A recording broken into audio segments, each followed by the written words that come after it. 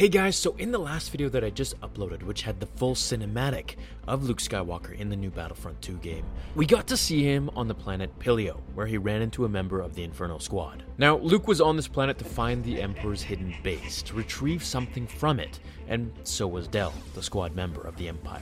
Without going into much detail about their small encounter, Luke goes through the various single-player missions where he fights some of the creatures and bugs of the planet, where we are led to the next cinematic, leading to the Emperor's Observatory. This observatory held many of the ancient artifacts and secrets that Palpatine collected before, during, and after Order 66, right up until his death. And in Legends as well, Palpatine does have the same exact observatory on a different planet. As the two realize that a key is needed to open the door, Luke reaches out with the Force and unlocks it, leading to Palpatine's secret hidden vault.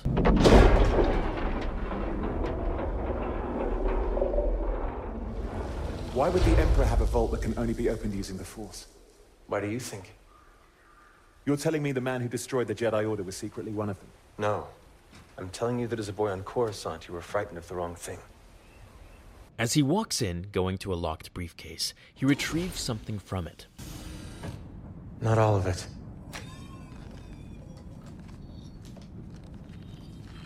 Turning to Del and telling him that he's going to keep this compass. Now, what I firmly believe this is the Emperor's compass that he collected from Jocasta News archives in the new Darth Vader comic, which leads to the first Jedi Temple. This all ties into episodes 7 and 8, as we'll see. Let me explain a little further. Now, in the event that I'm wrong, and it's not a compass that leads to the first Jedi Temple, which I highly believe it is, then I think it has something to do with finding the old ancient artifacts and books of the first Force users scattered throughout the galaxy, which we also see in the Last Jedi trailers and TV spots. Now, in this image here of a new toy of Luke, we see him holding this very compass. However, now he is old and with Rey, wearing the same clothing as he does in The Last Jedi. I think this compass is just how Luke found the first Jedi Temple that we see Kylo destroy and set fire to. I believe it will play a big role in the film in 1 month's time, and I can't wait to learn more about it. I want to know what you guys think, and I wish we really got to see more of what was in that vault, or observatory, I should say. I'm hoping that one day Disney does create a Luke anthology film spread out and discussing his ventures through episode 6 to 7.